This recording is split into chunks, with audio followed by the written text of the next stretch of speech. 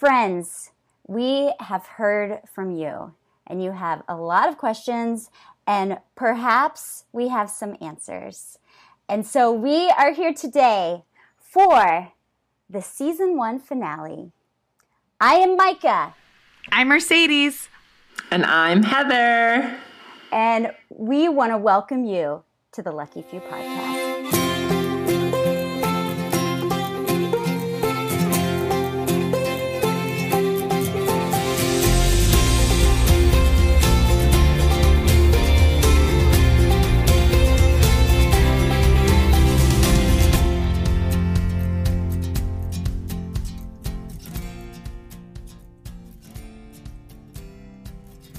Season 1 finale. It's a finale, friends. We did a full season. Can you believe this? We're here to stay. Are you rapping? Well, We're here to say that we did a full season every day. I wasn't rapping, but you guys can't see us, obviously. But Mercedes was dancing as though someone's rapping. So that's fun. Okay, before we get into this, which I'm so excited to answer all these questions, because y'all have great questions, which all three of us have talked a little bit before, and we all agree that we have the same questions, so this will be fun. And I have a really exciting announcement, everybody, a very, very exciting announcement. We are kicking off our second season of the Lucky Few podcast. So first of all, there will be a second season, holla. Second, it's going to be a live event, and every single one of you is invited, right? Can we get some cheers there? Yeah. Thank you, Micah. Mercedes is making faces like she's excited. No, I was taking a photo. Oh, okay. So we have a live event. It is going to be August 22nd in Laguna Beach, California, and in the evening of August 22nd. And we cannot wait for you guys to come. We are all going to be there. We're going to have some special guests. There's going to be food and drinks and a really good time. Tickets go on sale today, friends. You can get tickets through our website, theluckyfewpodcast.com. There will be a link there for tickets. They are going to go very quickly because it is not a giant venue. It's a pretty small, intimate venue. And we're going to be excited to have all of you there with us. So make it a girls' night out, a date night, a dad's night, a grandma night. Their children are not allowed because it is in a... It's a bar. It's in a bar. Yes. Plus, that is no fun, right? Let's just be honest here. Just kidding. We love our kids. You could even take a long trip or a day trip to Laguna Beach. Lay by the beach or on the beach. Yes. So we are excited about that. Go to our website, click on that button, and get some tickets before they sell out. We will see you in person, real life, on August 22nd. Okay. That's what I got, friends. All right. Well, let's jump into this, you guys. We put out the appeal for your questions, and you guys sent them in, and we're really, really excited to just get to answer them today. So let's jump in. You want to lead us in, Mercedes? Yes. So this was a great question. What's the one thing you wish you would have known or done differently the first year with your kiddo with DS? Any regrets? ? Oh, man. Well, Sunflower was my first kiddo, so I totally learned. She's kind of my guinea pig. Poor thing. And so we're quite the duo. I think I wouldn't have done anything differently until I had my second, because then it was like, oh, here's 2. And Sunflower being my oldest and the one I was caring for, and she had Down syndrome, so we were doing all these different therapies. My second one comes along, and I feel that mommy guilt of, oh, she's my firstborn. I'm not going to stop her therapies. I'm going to keep going full force. So here I am carrying both of them because Sunny didn't walk yet. Showing up to things while trying to learn how to nurse. I didn't take any break. And I just, when my third came, I was like, you know what? It's okay to take a break. Sunny's okay. You know, she's going to still thrive and be fine. And this is our family time. And I touched a little bit on that on our therapies one, so I won't go into it too deeply. Check out our therapies episode. But differently is I would take time. And I would say when it's okay to stop doing something so that the whole family could grow together, and not just still focus on Sunflower and her therapies, but take time for the other ones too.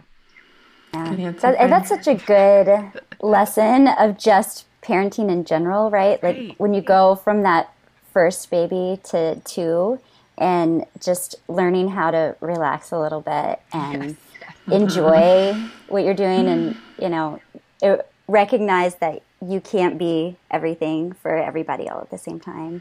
Yeah. And it's a wise moment. Praying against mom guilt. Like, so that your mind is clear to do things actually like you really want to. So, any regrets? Regret less. Regret. Yeah. Stop regretting.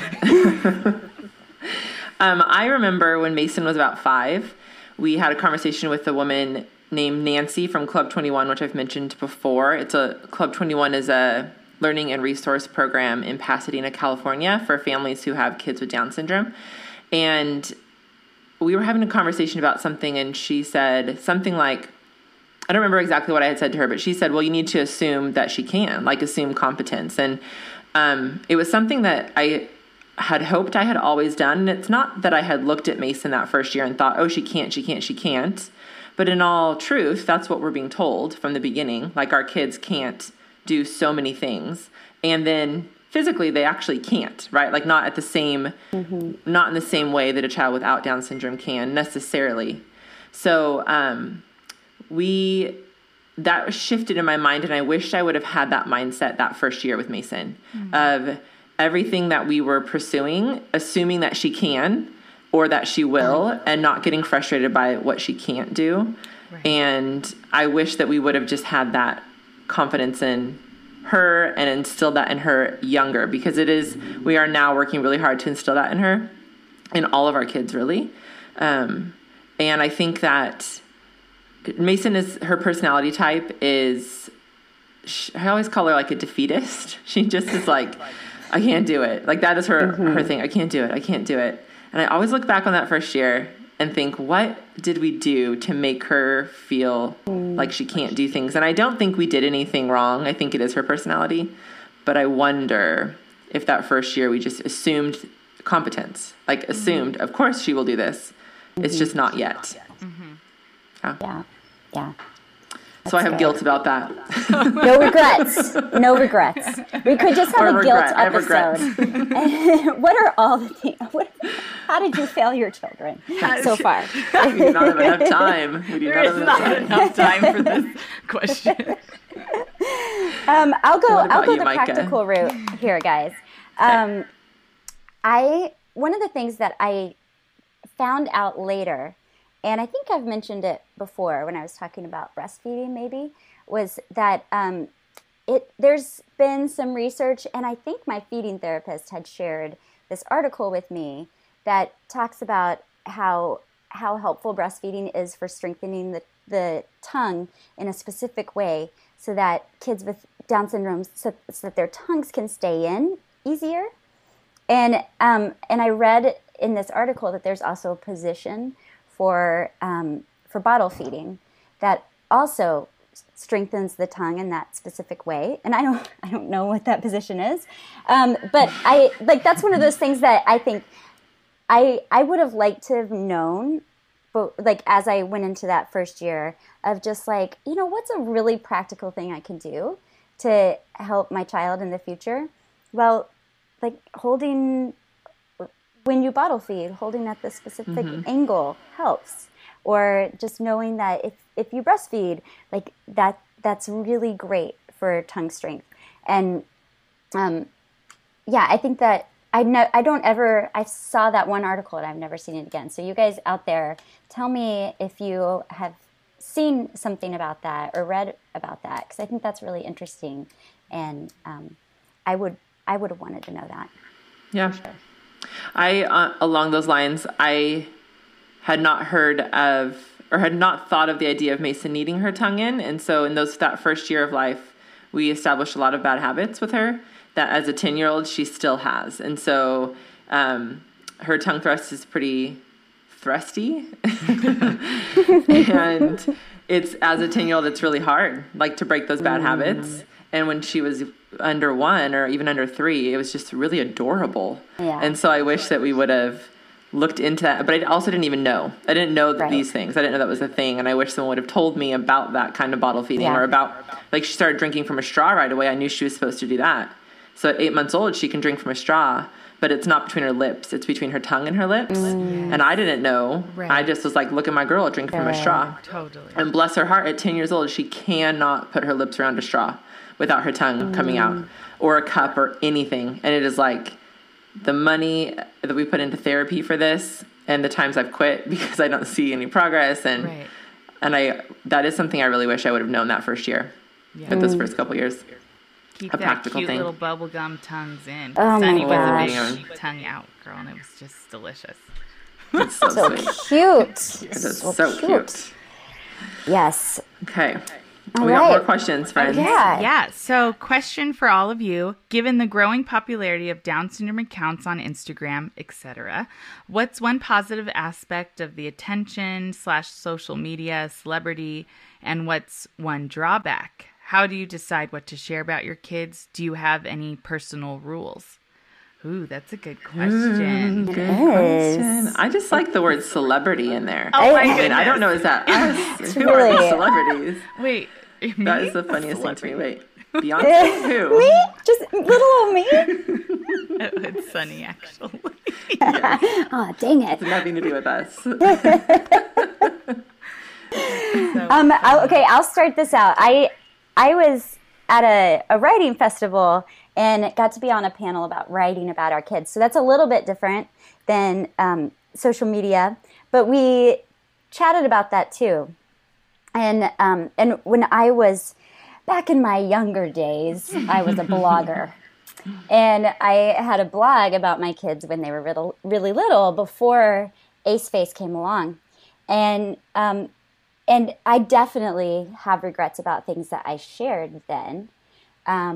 Things that I think when I was writing about, like, my 2-year-old and the things that I was, nervous about his behavior, like, there were things that I wrote about that turned out to be very major things in his life that if I had known, like, going back, these were the first signs of real issues that now I would never write about or talk about.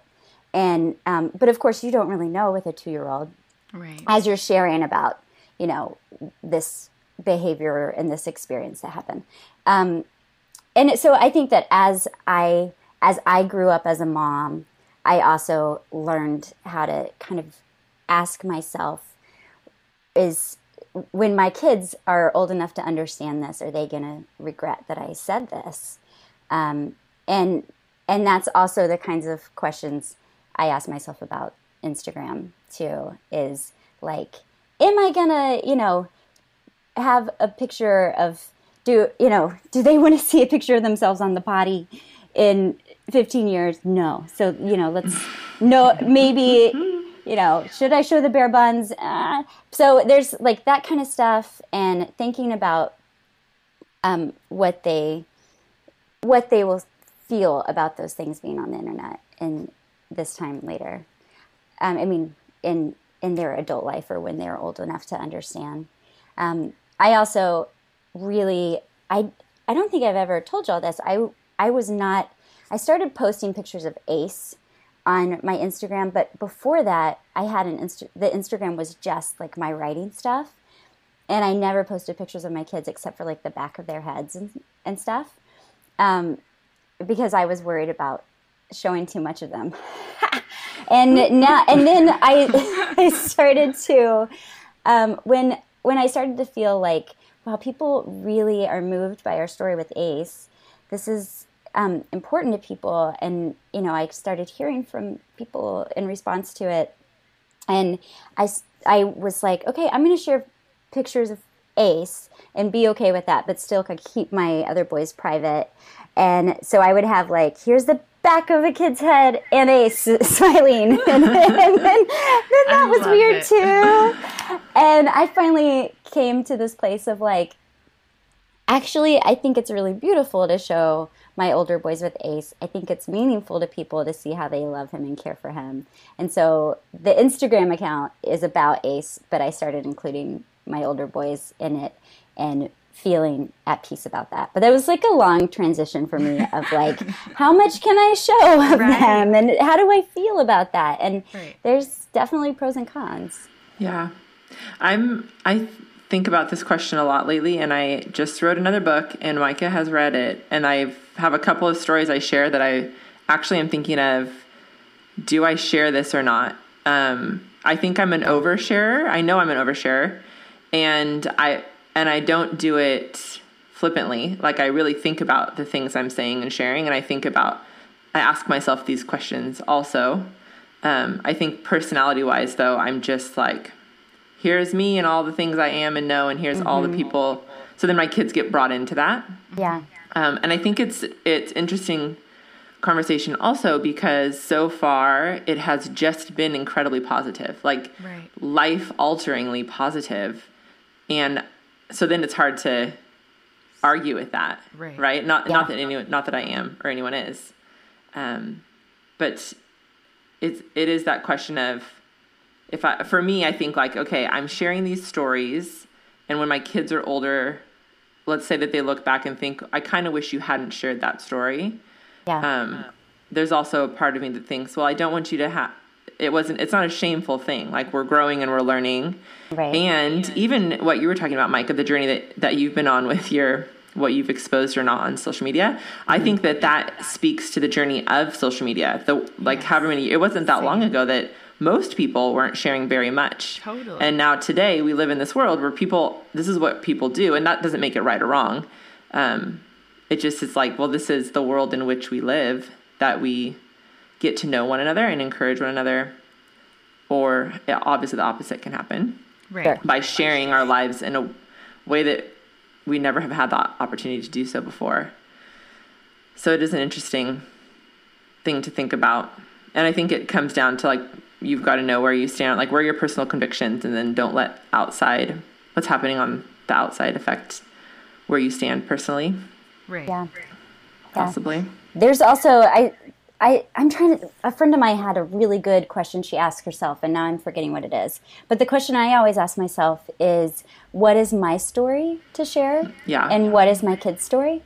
Mm-hmm. And especially as as August and Brooks are old enough to have their own stories, if I'm going to tell a story about them, it's actually like, is that my story? And that's still a complicated question.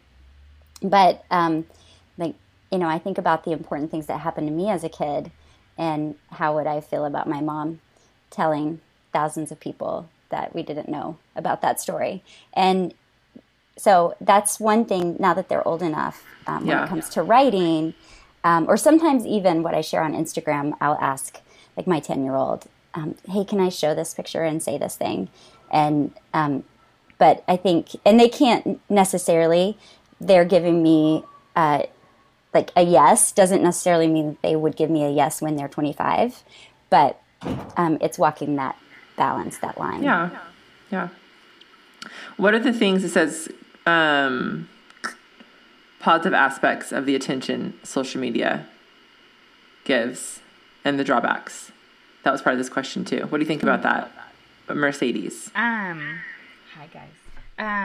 I know I was thinking, I was taking everything in, because I feel like this may sound silly, but I feel still really new to social media, and how it kind of, Sunflower social media blew up when we were going through the adoption process, and her video that Andy made went viral, and that was really fun and really just like kind of organic and authentic. Like, we didn't really try, because I'm not actually a very good writer at all. Tons of run-in sentences, vocabulary. I need you, Micah, to be my editor always for my posts. But I feel like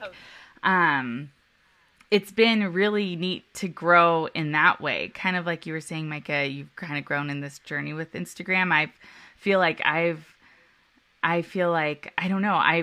grown up as a mom, with Sunny being my first, and like I see the like posts that I wrote in the beginning when she was like a baby to like now, and they were just so funny. We were just like teeny boppers, me and Sunny, just going around town, easy going, oh my gosh, Piper, she's sick, and she had like a cold. Like not like truly sick. Like she's like sick every other day now. I'm like, it's fine. Wipe up the snot, let's go to the park. Just kidding, but maybe not. So like it's just funny to see how I've grown, and then kind of like, okay, how can I push this further? To just like continue spreading awareness. And right now I feel like I'm in this like funny space of where I feel like I'm preaching to the choir. Everybody who follows our account for Sunflower already loves people with Down syndrome or adoption. And I just like, now I'm like, okay, how do I get into those spaces of people who don't know anybody with Down syndrome and really try to start to like go into those social media spaces? And again, I don't know, because I'm still new to the social media thing. So I feel like it's created some open doors, because she does have a little bit of a following, to like approach other mamas who have children around her same age and who have a social media following and be like, hey, do you want to do a play date? I would love for your audience to see a person with Down syndrome being totally rad, gorgeous, and amazing and fun. And I don't know. So I'm kind of like, I'm trying to see how, I guess I kind of went on tangent, but the social media thing could really help open eyes to people who have nobody in their presence or an awareness with Down syndrome to be a part of their squares now all of a sudden, and maybe that could be funny. Yeah. And I have found, in terms of like a positive of social media, that I do get comments often from people who their only experience with Down syndrome is Mason and August. Isn't that amazing? And it's amazing. That. And that it's, hey, I just met this person at the park with Down syndrome, and my response was totally different because of Mason and August. Or, hey, I just got a diagnosis, and my response was different because of Mason and August. We get these comments, or, hey, I just adopted this kid because of following Mason and August. Amazing. And it like brings me to my knees. It's like, it's so humbling. It's because it really is like just this little thing called Instagram. But I think that's been the most positive thing for us, and why we keep on keeping on, is I really believe, part of our goal is to shift this Down syndrome narrative. Right. And when people can reach out to me and say, hey, I was really scared how many years ago, or for my first child, when we did the testing, I was scared for the results.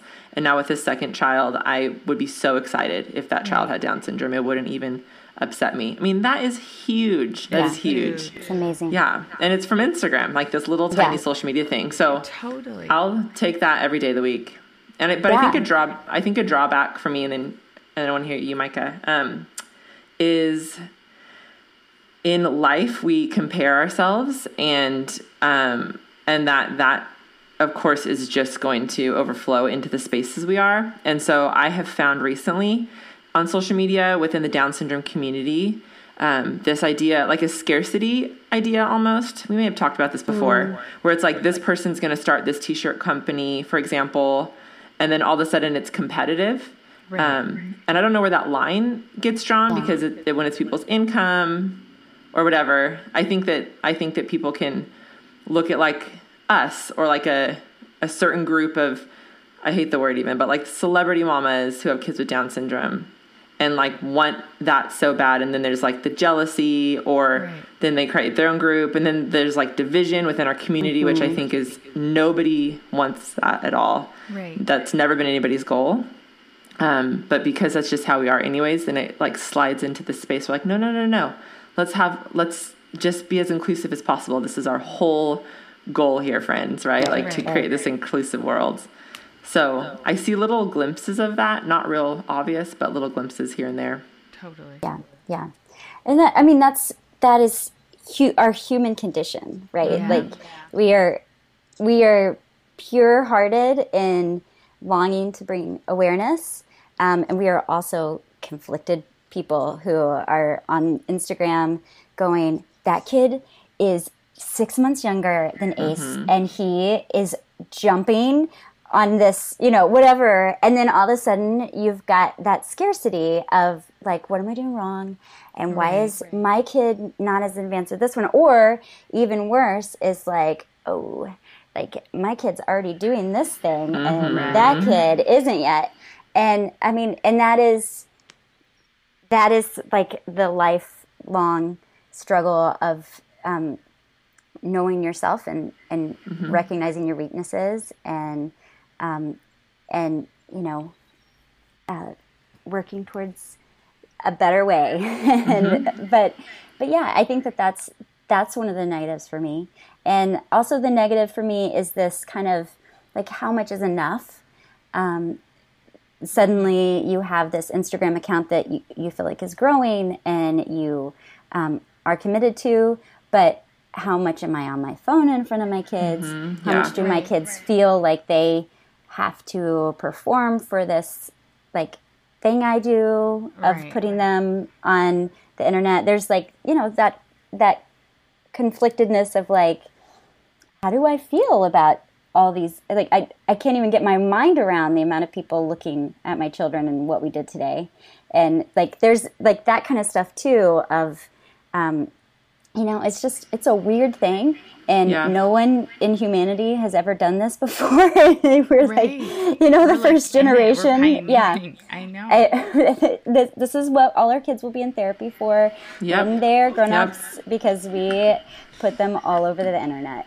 But we did it for the greater good, and Lord have mercy on us. Can I say one thing that was a negative that I just thought of?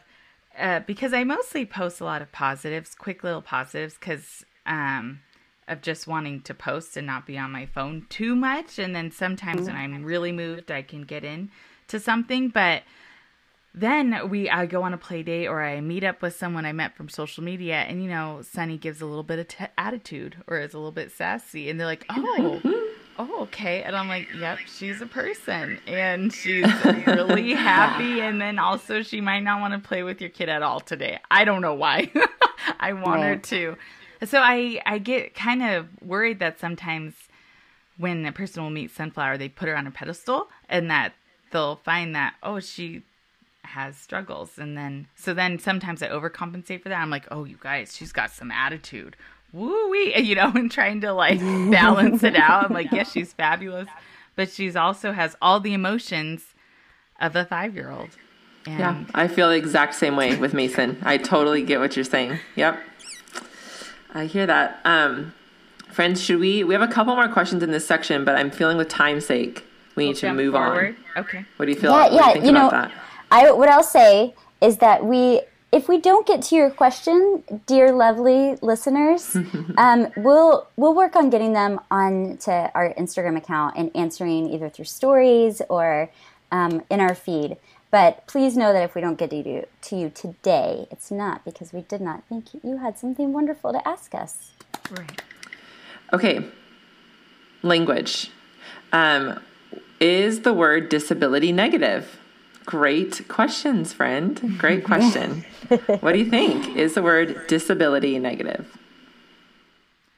I think, again, Grace, when it comes to language. A disability, I know it. I don't know. I always think it's in the context, but I personally try not to use it. But I also have grace because it's usually a word I hear often throughout my week. I give grace to that, but I try not to use it personally. Yeah. Here's what I'll say as a language nerd. Language is always evolving. Yes. We are always adding new words. We're always redefining old words, and things that like actually were acceptable at one time start to no longer be acceptable. I think that's where disability is. Technically it is negative. I mean, that is, it says dis is in the front of ability. So it is saying there is non-ability here. And so if we're looking at it in that way and we want to be positive in the way we speak about our kids, then I think it's a great thing to to say differently abled. I wish that there were less syllables in differently abled. It's a tongue twister. But as like in terms of like on the list of words that offend me, disability doesn't offend me. And I will say it from time to time. I'm like you, Mercedes, where I'm trying to use the phrase differently abled more often, or different abilities, but disability still comes out of my mouth. And so, yeah, I mean, we could post maybe we should do this sometime. Just make a little cute chart, someone with good handwriting, not me. Not me. And be like, here's words that you should never say to a mom of a child with a different ability. This category. Yes. Here's words you can sometimes say. Here's phrases that make us feel the happiest. Yes, I love that. That's actually good. a great idea. Just educate the world. Educate the world. Micah, I agree 100% with what you said about language is evolving all the time. And I've been using the phrase different abilities for a while now. So it comes out naturally. Oh my gosh, I had something I needed to say here. I'm drawing a blank. You can edit this out, Andy, or not. We'll find out when we listen back. We'll just do some in-between music while she's thinking. That's good. Okay, wait. Disability. We don't say that. We say different abilities. Oh, this is it. I got it. It's worth the wait, friends. Okay. Something that's been a conviction on my heart because of the spaces that we're in is being more aware of people who have different abilities. What language do they want? How do they want to be referred to? And then doing that. And it's going to be different for everybody, and then that's fine, adjusting. So I read this really great article from a woman who said, I am a disabled woman. And when you say I'm a woman with a disability, then you are pointing out that a disability is a bad thing. So I'm going to be a disabled woman because my disability is not a bad thing. It is part of who I am. And so please refer to me as that. And it's like, yes, 100%. I will refer to you as that. And when someone's offended who has a disability because I refer to them as that, I'm not going to get up in my feelings because it's not my life. So I think we need to pay really close attention. And in the autism world, I think I've met a lot of people who prefer to be called autistic, not a person with autism. I think in the Down syndrome world, pretty much across the board, we want our kids to be looked at as people with Down syndrome, not Down syndrome people. Right. So I think we just need to be aware of what people want to be referred to as. Right. And be okay with stumbling over your words. Like I like how you said, not be up in your feelings, but be able to be, okay, great, I'll call you that or whatever. Right. I like that, being able to adjust. Yes. Okay, moving on. Yep. Next question. How do you explain to your child that they have Down syndrome? It's a good one. Big one. This is assuming your child has Down syndrome. Yes. Don't tell your kid that they do if they don't. Oh, dear. Rule number 1. Okay. We, in our home... Oh, do you want to go first, Micah? No, you go for it. Okay, mine's quick, I think. In our home, because all of our kids are adopted and because they're all different than me in a lot of ways, we are just like very honest about who we are, and we talk about it in a way that is positive and celebratory. And so my kids have always known they're adopted. There was never a time that we had a conversation about that. Mason and August have Mason and August have always known they've had Down syndrome. Truly's always been fine with that conversation. When we see people with Down syndrome, from afar, we'll point out, look, there's a person with Down syndrome, or like in a movie or in a book or something. I'm always very excited and quick to show Mason or August that a person has Down syndrome. None of that explains what Down syndrome means for my kids. But I don't know that that's a necessary conversation just yet in my personal life. So it is what it is because it's awesome. It always has been, is kind of how we go about that. Micah? I like that a lot. I think that, there's another episode where I talked about talking to your kids about sex. I feel like this keeps coming up. Yes, just bring it up again. I feel like that's the same kind of idea of like, you can either like start in small increments, just teaching them about their bodies, being open, and as they get to the right age, start to tell more, right? And it's the same kind of thing. It seems from like what you're saying, Heather, about talking about adoption, like as they've always known they're adopted, there will probably be times when you have harder and harder conversations and that you already have. And that it seems that for me, with a 3-year-old, that as he gets older, there will be harder conversations about that. But like starting small and, having books like 47 Strings. I just got that book. It's really cute. So cute. About Down syndrome, or The Prince Who Was Just Himself, which I love. And like being able to read those from time to time and just slowly opening that door. I have a friend, Amy Julia Becker, who I hope we get to have on this show sometime. I love her. And she's a beautiful writer.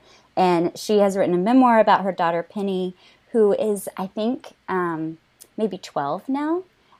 Penny has Down syndrome. And Amy Julia has that memoir, which is called A Good and Perfect Gift. And then she also has a book called Small Talk that has, it covers so many different topics, a little bit around Down syndrome. And she has this one chapter that's really beautiful, talking about having a conversation with Penny about her birth story and how she had told the story over and over to Penny, but that there's this one time when she tells the story to her and she brings up that she was scared when Penny was born. And she talks about it in a really beautiful way with Penny, like this conversation that she shares in the story of Penny saying, "Oh, why were you scared when I was born?" And her saying, we found out you had Down syndrome and we didn't really know anything about Down syndrome and we didn't know if it would hurt you. And Penny saying, "But it didn't hurt me." And Amy Julia saying, "You're right. It didn't hurt you. And we love that you have Down syndrome. We love who you are." And it's such a beautiful chapter. But I think that's like, even that example of like, there's, at some point Amy Julia felt the need to say, "Hey, your birth story actually was a little bit different than, and this is why, and this is how I felt, and maybe you should know that I felt scared when you were born because of this, and then I learned that I didn't have to be afraid." So that's good. That is good, and those conversations will be coming with all of our kids. Right. Mercedes, do you want to add anything to that question before we move on to the next one? I'm kind of the same as you had. I just have, and Micah, I have books, and I've just set a tone that it's a positive thing. We play with other families who have a child with Down syndrome, which I think is also great for the siblings, for my boys to see other siblings who have a sibling with Down syndrome. Right. It's just like I just want other families who have that dynamic to be a part of our family so that it can just all be a positive thing and not an isolating, lonely thing. So I just feel like that's been super important, and hopefully Sunflower, as she grows up, has felt that tone, that Down syndrome is a positive thing. Yeah, I think I've shared this story before, but when the kids were real little, True was real little, maybe like 2 even, or 3. And if we'd see someone with Down syndrome, Truly would always point them out and go, "Mom, look, that kid's adopted." And I go, "Oh, maybe, so honey, good. Maybe that kid's adopted, but I think you mean that kid has Down syndrome." It's like, "Oh, okay." They're I one and just the love same. that. Yeah. Oh, it's so good. She was so little. There's just too many dynamics happening in our family. Yes, Right? Yes. We're going to have all the therapy. That's great. Yes, exactly. Plus, bless them. Well, we'll put all of those books in the show notes. So Yes. if you want to check them out, listeners, please do. All right. Where are we on these questions? We're at IEPs. think This is about you, it. girl. It's me. It's You. me. Okay, so we have a question about IEPs, and it's just, what advice would we give to families starting the IEP process?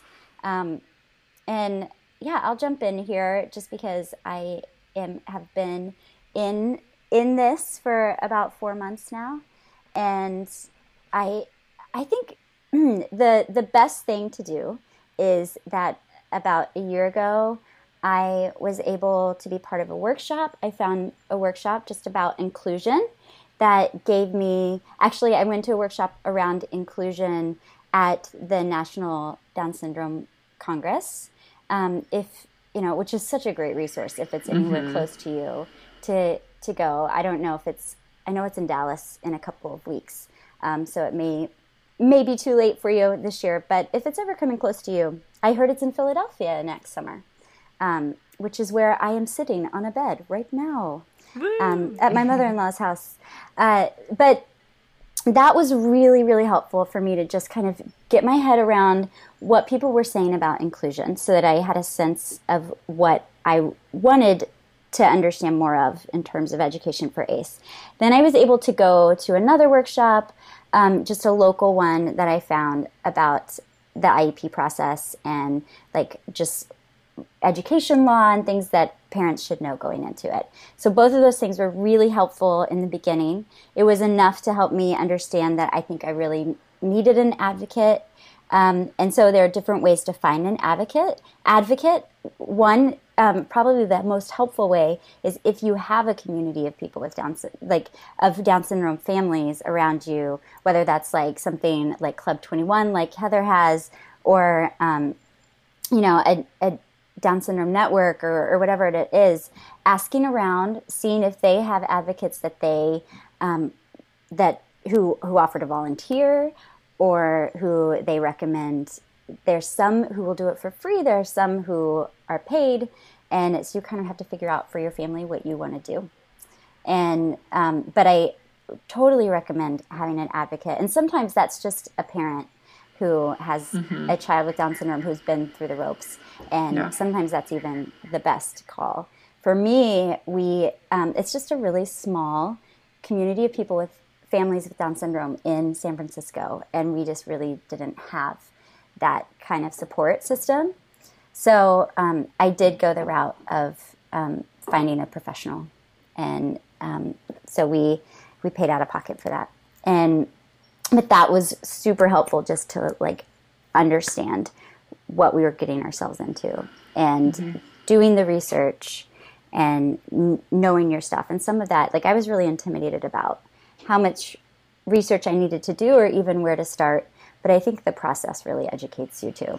And you learn as you go, and that's okay. Right. Yeah. I would say, add to that, I believe so strongly in an advocate, and I didn't have an advocate until Mason started second grade. And I'm like, I got this. But I would say absolutely have someone in the room right away. But I think it's important to know that, especially if you're wanting your child to be fully included, which is I think is another conversation, which we're going to do an episode on inclusion. Yeah. It isn't for everybody, but if that is what you want for your child, if you know that is what's best, it's a lot of work. It's a lot of work up front if you want to walk into your meeting prepared to get the things you know are best for your child. So just be ready for that. Like the amount of hours I invest prior to any meeting, it's obnoxious, but necessary. Otherwise, Otherwise, you don't know what's going on. You really don't. There's so many people around the table who are the professionals who most likely don't agree with what it is you're hoping for, which I know is so negative, but that's been my experience and conversations I've had. It's not always the case. Hold on. Excuse me. So yes, I think you need to just be ready to invest a lot of time up front. It's going to be a blast, guys. It's so fun. What about you, Mercedes? Anything on IEPs? I'm still new to the IEP process because we are going the private school route, and Sunny gets services through our insurance. So I am doing baby steps into, because our first IEP was fine. It was easy. She was 3, and they put her in a mild to moderate preschool program. And at the time I was fine with that. And 6 months later, I was not fine with that. And I was like, you know what? I think in preschool, she can be in a typical classroom. This is easy peasy, guys, preschool. Yeah. And so I have to say, honestly, I was not ready for the fight. I was pregnant, and I just was like, you know what? This cannot be my thing right now. I need to set this aside. And so we have found an amazing fit for Sunflower in a private school, but she will be going to kindergarten next year. So we are going to be hiring an advocate and doing the IEP process. So to be continued. Stay tuned. Stay tuned. Stay tuned. All right, let's see where we're at with time, friends, because people can't listen to us all day. 45 minutes. What? They can't? But we're so fun. We're so fun and funny. Well, let's... yes, yeah. Here you go. No, I was going to say, we've got... How about we do 2 more questions? One that's kind of about an extracurricular and one that's about adoption, because we have several adoption things we could... Okay, so a question was, anyone else out there live in an area where inclusive programs / extracurricular are not available? My typical 3-year-old is involved in swim, gymnastics, play groups, etc., while my 5-year-old with Down syndrome is sidelined. Help! How do I get people to open their hearts and give her a chance? Bonus points if Mama doesn't have to physically be in the class because I need a break sometimes. Hear you, girl. All the time. Hear you. All the breaks. Mama always wants to be out of the class and drinking coffee somewhere else. And watching. Or not. I don't know. Or not. Okay, I need to know where you live. I think this is a tricky question for the 3 of us to answer because we live in California, which I'm assuming this is less likely to happen in California, although it does.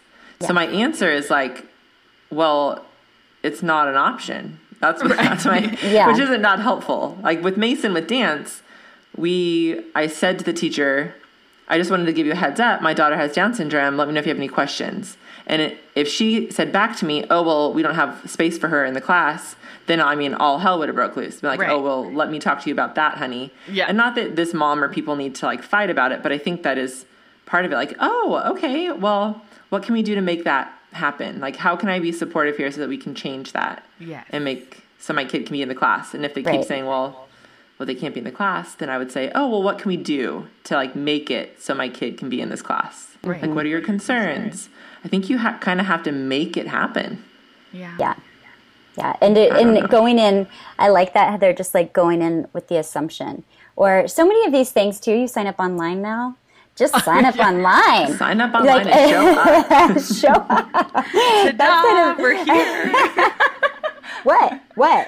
You see something different? But I think there's always a place to put little notes. When I say, for example, signing Ace up for swimming, we did a swim class for 2 and under that is like Mommy and me, but now he's 3. I'm going to sign him up for swim class. It's a sign up online thing. And my plan is just in the notes section to say, by the way, my son has Down syndrome. Let me know. Yeah, same kind of thing you were saying. Mm-hmm. Let me know, if we need to chat beforehand. But going in with that assumption, of course my kid's going to be part of this. If they don't let you, then let us know the address. We have eggs, toilet paper, and we'll fork the yard. Did you guys ever fork people's yards? Was that a thing only in Texas? I don't know. We did a gymnastics class, and Truly did. Mason didn't want to be in it. So I signed Truly up for gymnastics. The online thing, shows up, does it. The class is just starting, and Mason goes, Mom, I want to do this. I'm like, oh, cool. So I go to the front desk, say, hey, I know the class, we're 5 minutes in, but is it okay if she joins? She really wants to. She's like, oh, yeah, there's room. Give me a second. Walks away, comes back, and she goes, the coach would like to do some assessments, like some gymnastics assessments before she starts. I said, okay, we can't start today, like just for clarity, no. So is it because we're too late? No. I said, is it because she has Down syndrome? And she's like, gave like a nod, like, yeah. I said, so if she didn't have Down syndrome, she could start the class today. And she was like this sweet little receptionist, right? Bless her heart. And I'm like, me. And then I said to her, I know this isn't your fault. I'm really upset, and it's not you. And then I said, can I talk to the coach, please? And so he came out, or no, he didn't come out. She said he'll call you after class. So he called me, and I got on the phone, and I said, this is an example of ableism. This is not okay. You cannot say just because my child has Down syndrome that you're going to do some kind of special assessment that you're not going to do if she didn't. Like, and he just couldn't hear it. He's like, well, it's for safety. I said, I understand that, but my other daughter didn't have to do this special assessment. She just started the class. So is that not a safety issue? Like, how do you know kids don't have safety things? Do you assess all of your kids, or it's just because she has Down syndrome? Anyways, I was so Love upset. it. I like laid into him. She got to do she started the next class, and I still don't like that place. So that's my story. Did they have, did you feel it the entire time that she was taking classes there? Did you feel that like vibe of... I second guessed whether they appreciated she was in the class or not. Mm-hmm. Let's just say she did one season, like a 6-week season. And then I convinced her to just we added a dance class. Yeah. And I left the door with my middle finger in the air towards them. Seriously, I was so mad. Right. Yeah. Yeah. What about you, Mercedes? Sunny's still little, and we've actually been super blessed with very inclusive programs. They've all been privately owned, smaller programs that have just been totally welcoming to Sunflower. So I haven't yet experienced a closed door, but I'm sure in my journey I will. And even so that they're so inclusive that I'm like, after class, I'm like, okay, did she have any behavior? Like, I'm probably the worst example of what to do, because I'm like, okay, this is going really great. I just wanted them to always know as a mom to Sunflower that I'm open to hear them talk to me if there needs to be changes, instead of just telling me everything's great and then I show up and she's just rolling around on the floor. And I'm like, no, have expectations for her. So, So far it's all actually been really positive, and great conversations have come from the extracurricular activities we've been a part of. Mm-hmm. I think the second half of that question, where she says bonus points if mom doesn't have to be there physically, if you are dealing with an extracurricular extracurricular activity that isn't familiar with inclusion, then I think you do have to be there. That's my experience.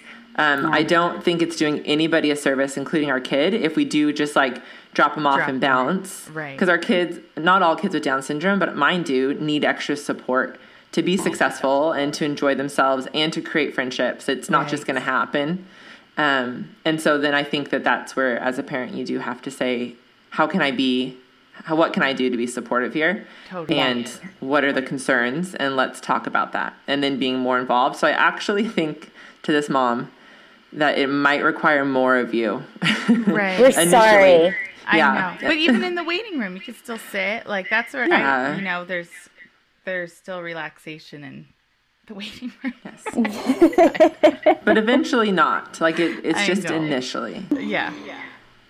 Mason's first year of dance, I sat in the waiting room every time, and it was just this last year that I dropped her off, pulled up to the sidewalk, she jumped out and walked in. But it took me over a year to get to that point. Yeah. And not for being controlling, even though I am that, or can be. It was just logistically, I knew that the people in the room knew her well enough. We had become close enough, understood each other well enough, had that kind of relationship where I knew if something happened, I would get a text or a call. Right. And that everyone knew what to do.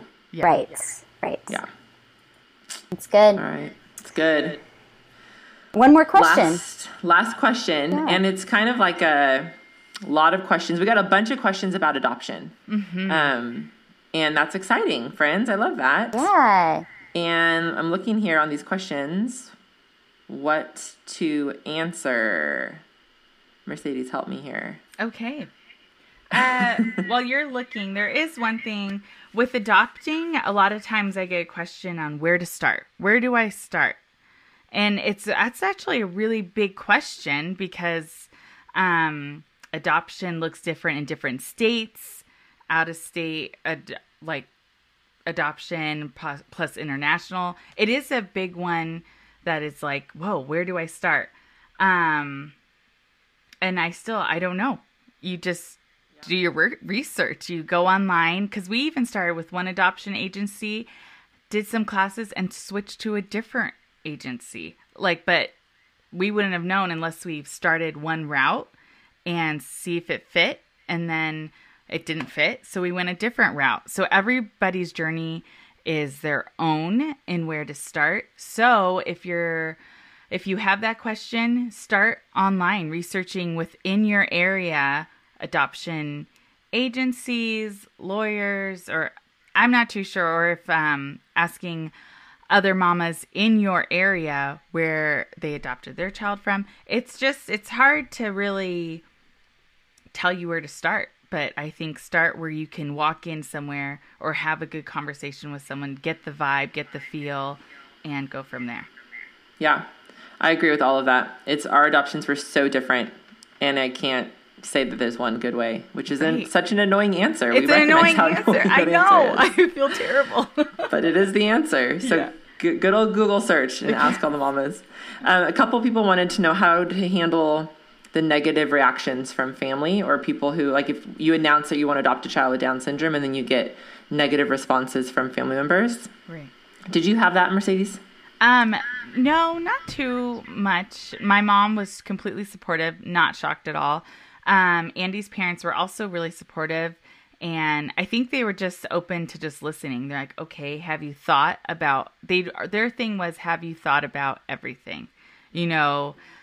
Just to make sure that we're equipping ourselves and not going in blindly or rose-colored glasses like it's going to be easy peasy.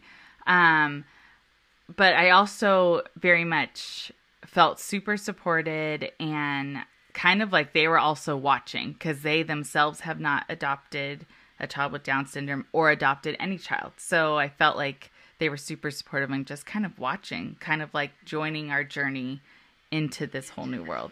So I felt supported. Yeah, I think that I had to tell people, you can feel how you're going to feel, but you have to trust what we're doing here, right? Mm-hmm. Right? Like this isn't, we're not just making this decision blindly. This is a big deal. Right. And the questions that you have, we have, and we've asked ourselves these questions. And I would even say, like, to close family members, just to be totally honest, even like telling them it's hurtful that you feel this way. And I know there'll be a day when you don't feel this way anymore. And until that day comes, whatever boundaries you have to put up, do you not spend time with them? Right. Do you give them specific language they can and can't use when they're talking to you about it? I think that if people are really being super negative and this is exactly how you're going to grow your family, then it's okay to create those boundaries. You just need to know what they are. And those people are going to come around 100%. Yes. They're going to come around and hopefully beg for forgiveness. And then someone asked there, said, we're adopting a girl from China. She'll be 5 years old when she comes home. What resources do you recommend? Therapists to get lined up, books for older kids, etc. Important truth that runs through your mind on discouraging days to help encourage you as you parent a child with Down syndrome. Whew, that's so many things. Yeah. I would recommend reaching out to families who have adopted from China. Mm-hmm. And again, that's not super helpful, but I don't know how to answer that question. Right. It's just a different ball game. I know a handful who have social media accounts, who I know would be happy to share with you. We can put their social media accounts, their Instagram handles on our show notes. And I would assume that if you don't already know people in that community, you will very quickly. Mm-hmm. I think that when it comes to adoption, when it comes to Down syndrome, when it comes to parenting, other parents in the same situation, a year or two before you especially, is so helpful. They will be your best resources. Yes. Yeah. All right, we did it. Just kidding. We did it. You guys, this has been super fun. I love the rapid fire answer questions. Boom. And I also think that it's a moment for us to celebrate our final episode with the best parts of the episode.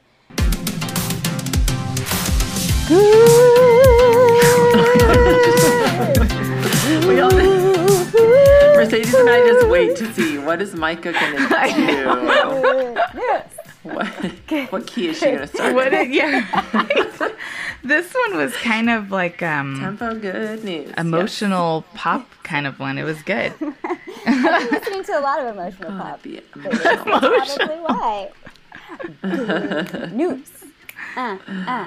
Ooh. Okay. We got some good news. Woo, woo. Do we have good news? What's our good news, you guys? I have good news I haven't even shared with you guys. What's mine, Your Mercedes? first kiddo is in the What is 2 it? digits. I don't know. Oh my gosh. Macy? you guys. It's for her birthday. Mason's 10 years old. What in the world? That is good news. I can't believe it. You've been a mom No, for it's- 10 years. I've been a mom for 10 years. Mason is 10 years old. And Do you it's have a amazing because preteen? I don't know. Oh, girlfriend. Do you have a preteen? I have a teen. It's big time. I have a teenager. You have a That's what I have. teenager.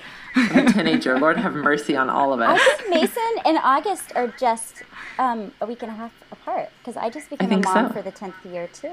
Oh, really? My Yes. 10th mom anniversary, Oh my goodness. late June. So When is his birthday? June 24th. Oh, June fun. 29th. Oh, get They're 5 out. days 5 days apart. apart. That's We should so have had cool. a joint birthday. We're I almost know. we're almost mom twins. We are. We're both so cute and pretty. But Mason, we were told Mason wouldn't live very long. And so the fact that she's 10 and physically totally healthy. Amazing. She's like, fine. We're all fine. Everything's fine. She is a dream. But we are pre something because emotionally I'm like, I've had parents who have kids around this age, maybe a tiny bit older. And they're like, I'm like, who is this monster? Where's this child that I raised? And who is this person? And Mason is like so emotional. I'm like, who are you? What is happening? I don't know what to do. I feel like I have to learn how to parent again. It's actually freaking me out. But that's not good news. We'll save that for the episode.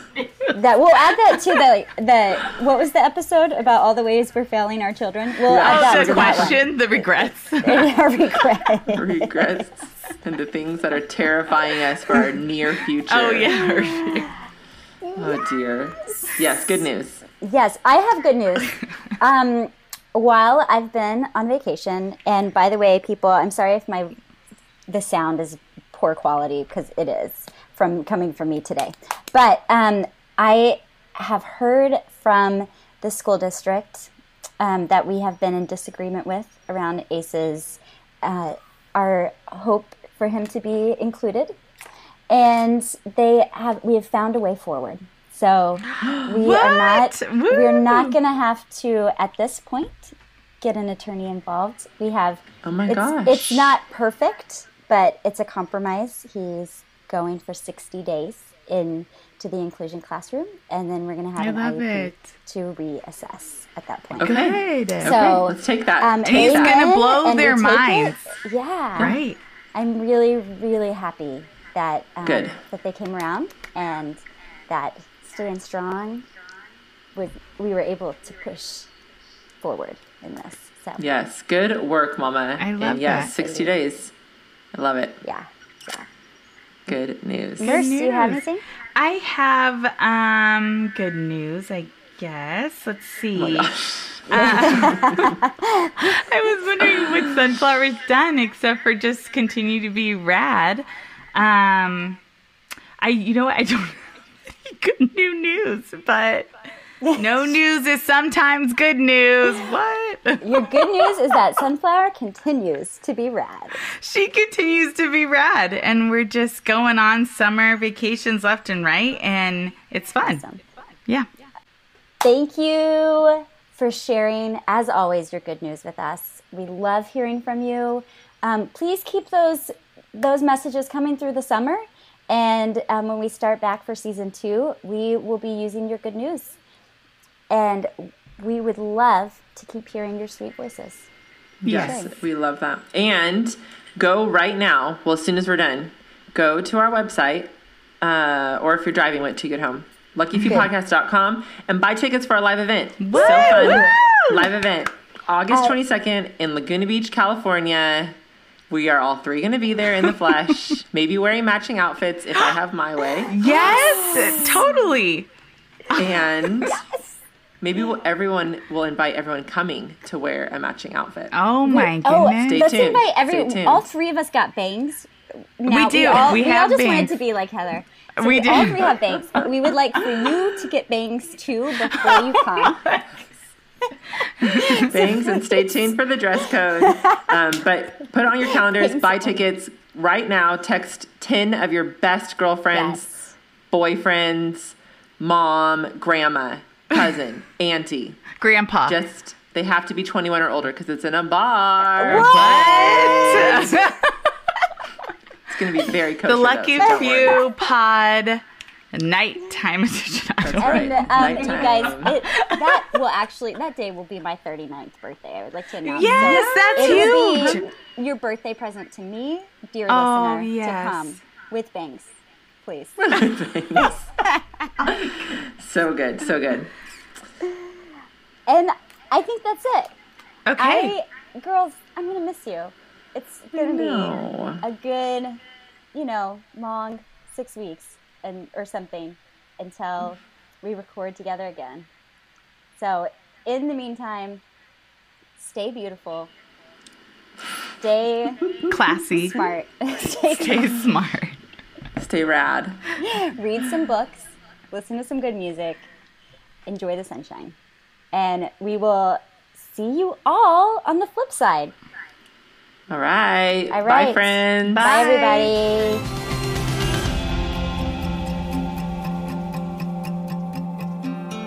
Thanks for listening to the Lucky Few podcast. Review our show on iTunes and subscribe wherever you listen to podcasts. Follow us on all social media at The Lucky Few Pod. Subscribe on our website for ongoing updates at theluckyfewpodcast.com. Tell us about your good news by leaving us a voicemail or text at 424-442-9147. Our show is edited and produced by Andy Lara at andylikeswords.com. See you next time.